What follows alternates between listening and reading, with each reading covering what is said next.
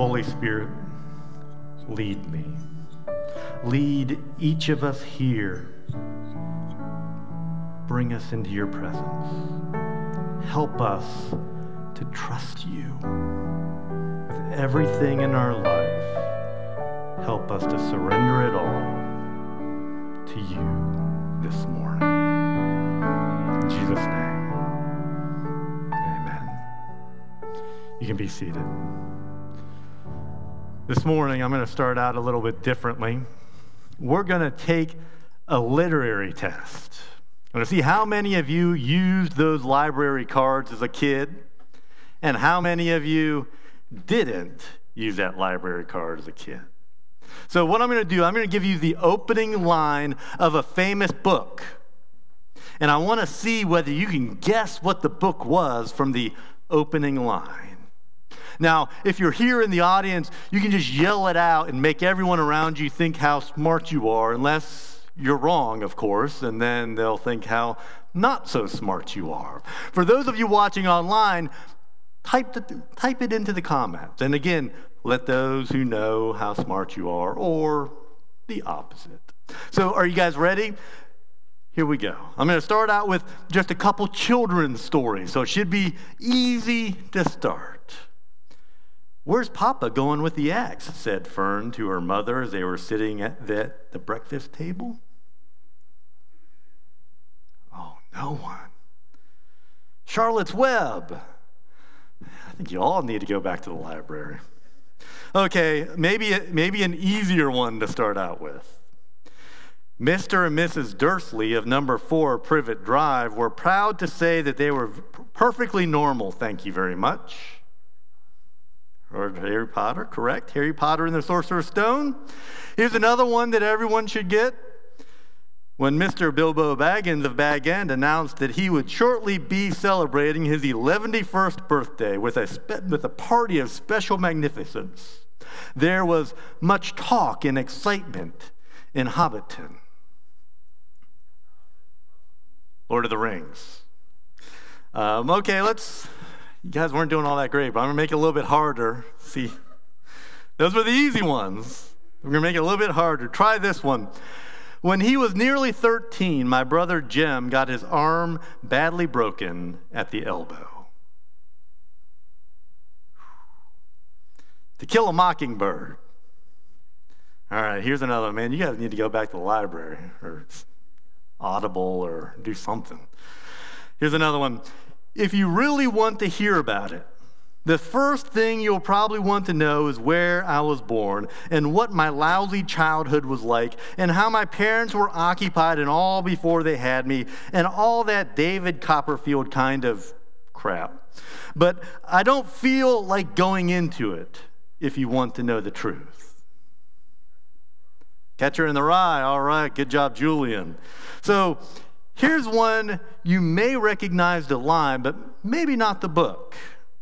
"It was the best of times. It was the worst of times." Tale of Two Cities by Charles Dickens. Here's one specifically for the ladies. "It's a truth universally acknowledged that a single man in possession of a good fortune must be in want of a wife." Pride and Prejudice. Don't worry, I have one for the guys too. You may not, let's be honest, guys, we don't read all that many books. So you may not have read the book, but you probably have seen the movie. Amerigo Bonacera sat in New York Criminal Court number 3 and waited for justice, vengeance on the men who had so cruelly hurt his daughter, who had tried to dishonor her. Come on, guys. The Godfather. All right, so what I've learned is we all need to read a little bit more, apparently. But what about this one? "In the beginning was the Word." The opening line of the Gospel of John. Out of the 66 books in the Bible, only the opening line of Genesis, that famous, "In the beginning, God created the heavens and the earth," is really more well known than "In the beginning was the Word." And one of the reasons why it stands out is because it's so different than the opening line of the other three accounts on the life of Jesus. Let me show you what I mean. Here's how the book of Matthew starts out. A record of the genealogy of Jesus Christ, the son of David, the son of Abraham. Kind of boring. Then it goes on to just list the genealogy. Here's how the book of Mark starts out. The beginning of the gospel of Jesus Christ, the Son of God.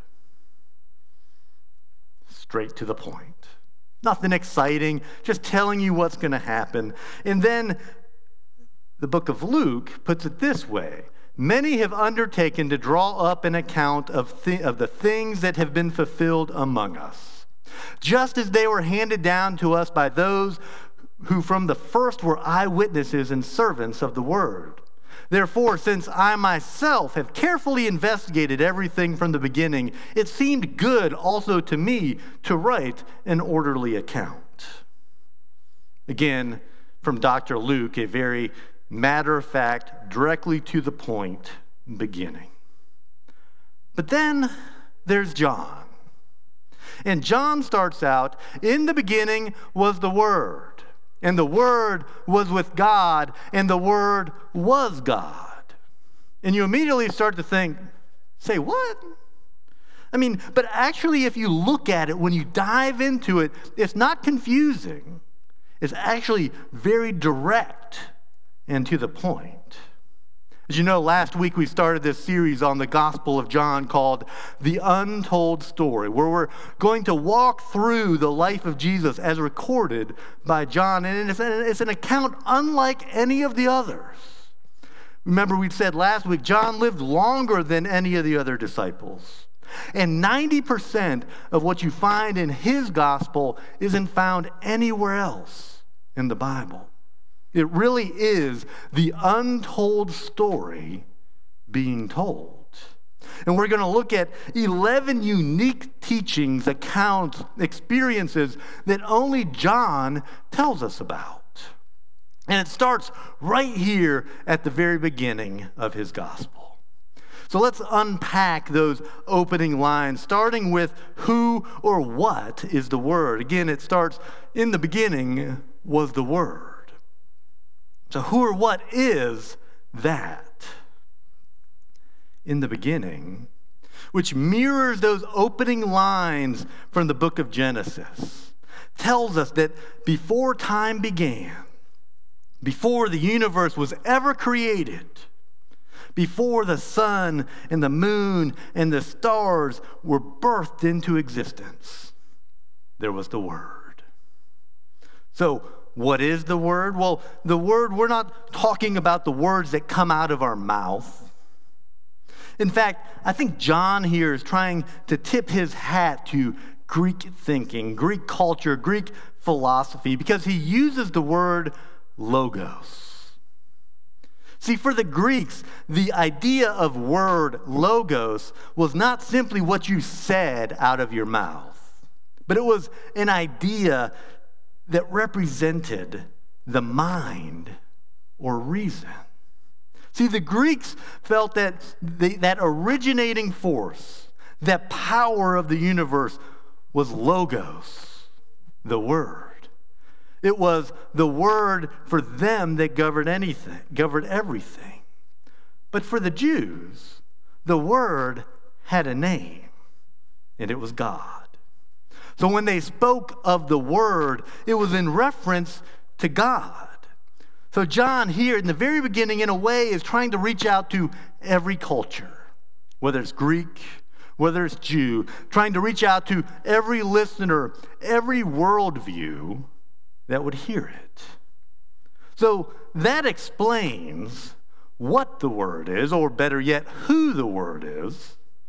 But let's take another look. It says, and the Word was with God. And the Word was God. He was with God in the beginning. Through him, all things were made. Without him, nothing was made that has been made. So who is that Word? The Word is God. And John begins by saying, yes, in the beginning was the Word, and the Word was God.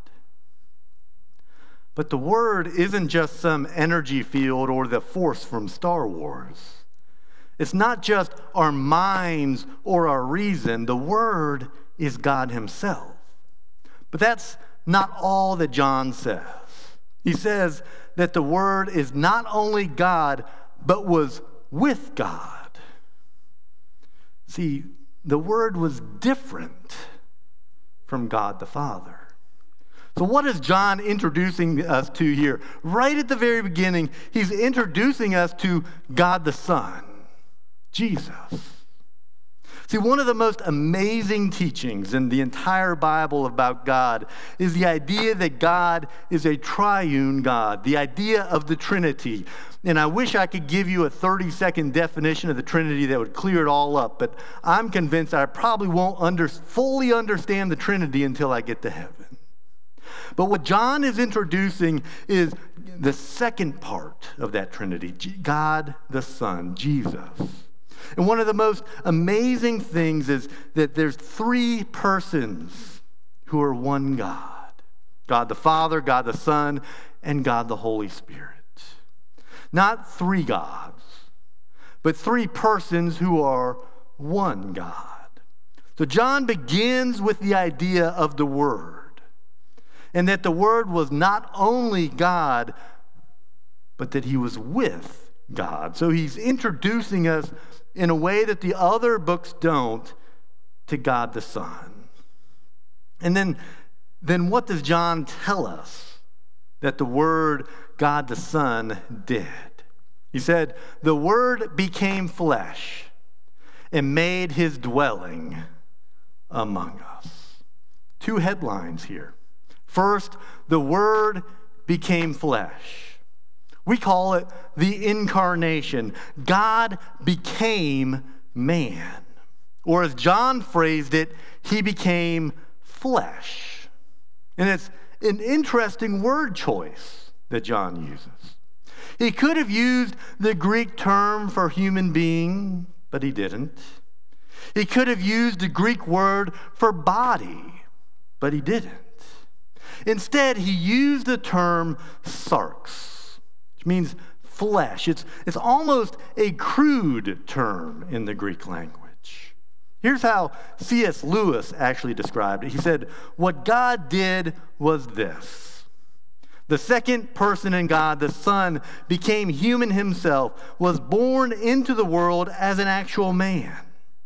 A real man of particular height, with hair of a particular color, speaking a particular language, weighing a particular amount, the eternal being who knows everything and who created the whole universe, became not only a man, but before that, a baby. And before that, a fetus in a woman's body. But that's only the first headline. Look at it again. The Word became flesh and made his dwelling among us. So not only did the Word become flesh, but he made his dwelling among us. And the word dwelling literally means the same word as tabernacle or tent. He tabernacled with us. He went camping in a tent with us. Let me give you a little background on the usage of that word and the impact, how it is so impactful.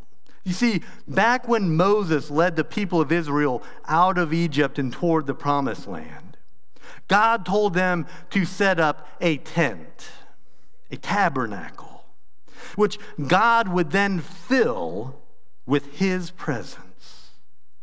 Let's read about it in the book of Exodus. It says, then the cloud covered the tent of meeting, and the glory of the Lord filled the tabernacle. Moses could not enter the tent of meeting because the cloud had settled upon it, and the glory of the Lord filled the tabernacle. In all the travels of the Israelites, whenever the cloud lifted from above the tabernacle, they would set out.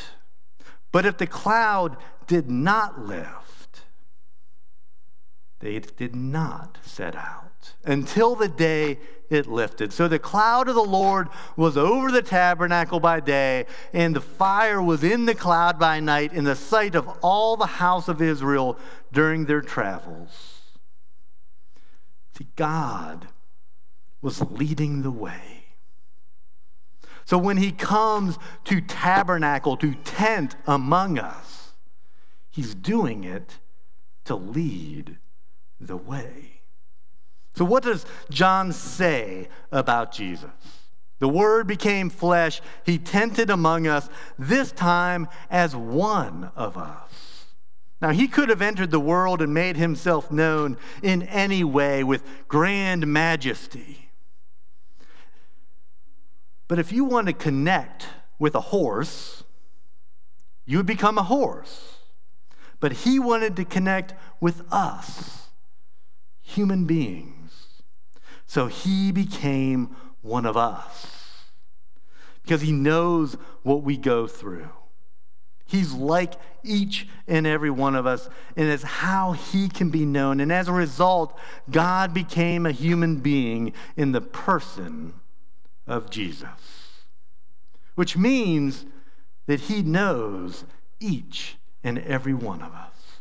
He knows what we're going through. Do you believe that this morning? Do you think that God is able to know what you're going through, what you're feeling, what it means to live the life that you are living? Or do you somehow think that he's removed, he's distant, he's aloof, he's clueless about what it means to be a human? You see, if you're feeling lonely today, if you're feeling afraid or abandoned or rejected or hurt, Jesus felt each and every one of those emotions while he was here on the earth. So now you know why he came and lived among us. The Word became flesh and lived among us. He understands our life. He understands our world, our feelings, and our pain. See, we have a God who came to earth. We have a God who's able to sympathize with us. By entering into human existence and into this experience that we call life, we have a God who has a tender heart towards all that's going on in each of our lives. But why? Why did God the Son come to earth? Well, John tells us. He says, in him was life, and that life was the light of men. To all who received him, to those who believed in his name, he gave the right to become children of God. Children born not of natural descent, nor of human decision or a husband's will, but born of God. See, Jesus came so that we would believe in his name. He came so that we could receive him into our lives. And he came so that we could become the full children that he longs for us to become. See, Lee Strobel tells a story about how in Korea, right after the Korean War, a Korean woman had an affair with an American soldier and got pregnant. And he went back to the States, and she never saw him again. She gave birth to a little girl that looked different from all of the other Korean children. She had light, curly hair. You see, in that culture, children of mixed races were ostracized. They were made outcasts in society. In fact, many women would kill their children because they didn't want them to face the depth of rejection. They knew that the community would bring down upon them. But this woman didn't do that. She tried to raise her little girl as best she could, and she did so for 7 years. But then the rejection became too much. So she abandoned her little girl to the streets. The little girl was ruthlessly taunted by the people. They called her all kinds of ugly terms. And it didn't take long for that little girl to begin thinking about herself the way that she had been taunted. For 2 years, she lived out on the streets until finally she made her way to an orphanage. And one day, word came that a couple from America were coming and they were going to adopt a little boy. All the children in the orphanage got excited because at least one little boy would find a home. At least one of them would have a family. So the little girl spent all day cleaning up all the little boys, combing their hair, giving them baths so that they would look their best for the American couple. And the next day, that couple arrived, and the girl recalled, she said, it was like Goliath had come back to life. I saw the man with his huge hand lift up each and every baby. I knew he loved every one of them as if they were his own. I saw tears running down his face, and I knew that if he could, he would take them all home with him. And he saw me out of the corner of his eye. Listen to the description of herself. I was 9 years old. I didn't even weigh 30 pounds. I was a scrawny little thing. I had worms in my belly. I had lice in my hair. I had boils all over me. I was full of scars. I was not a pretty sight. But the man came over to me and he began rattling away something in English, and I looked up at him. Then he took his huge hand and he laid it on my face. What was he saying? He was saying, I want this child. This is a child for me. As the man reached out to her, she said later that his hand on my face felt so good. And inside I said, oh, keep that up. Don't let your hand go. But nobody had ever shown her this kind of affection before. So she didn't know how to respond. So she yanked his hand away, looked up at him, spit on him, and she turned and ran the other way. Can you imagine that? Here's her one and only hope, a hand reaching out to her. Love, a father, a home. She spits in his face and runs away. Well, the next day, this couple returned to the orphanage. They understood the suffering that she had gone through, the trauma she had experienced, and despite her initial rejection, they went back to that little girl. The little girl with lice in her hair and boils all over her body, because though she couldn't fathom it, even though she yearned for it, she was loved. And they said, we've got to have this child. This is the one we want to adopt. And they did. They named her Stephanie. They took care of her for the rest of her life. They gave her the medical attention she needed. They loved her like she was their own. And she grew up and became a follower of Christ. She got married and had kids of her own. She came to Christ because she saw in that story of her childhood the story of Jesus. Something of what she had experienced. So no matter whether you've spit in Jesus' face, whether you've slapped him and run the other way, Jesus is always there, ready to pick you up, ready to adopt you into his family. See, John is hoping that no other story will ever claim our life. It may never read the same again, but he starts his gospel. In the beginning was the Word. And the Word became flesh and dwelt among us, and to all who receive it will have the right to become children of God. Heavenly Father, thank you for that message. Thank you that no matter what we do, whether we spit in your face and run away, you keep coming back. Thank you, Jesus. And we know, as we're about to sing, that your love won't give up on me, and you won't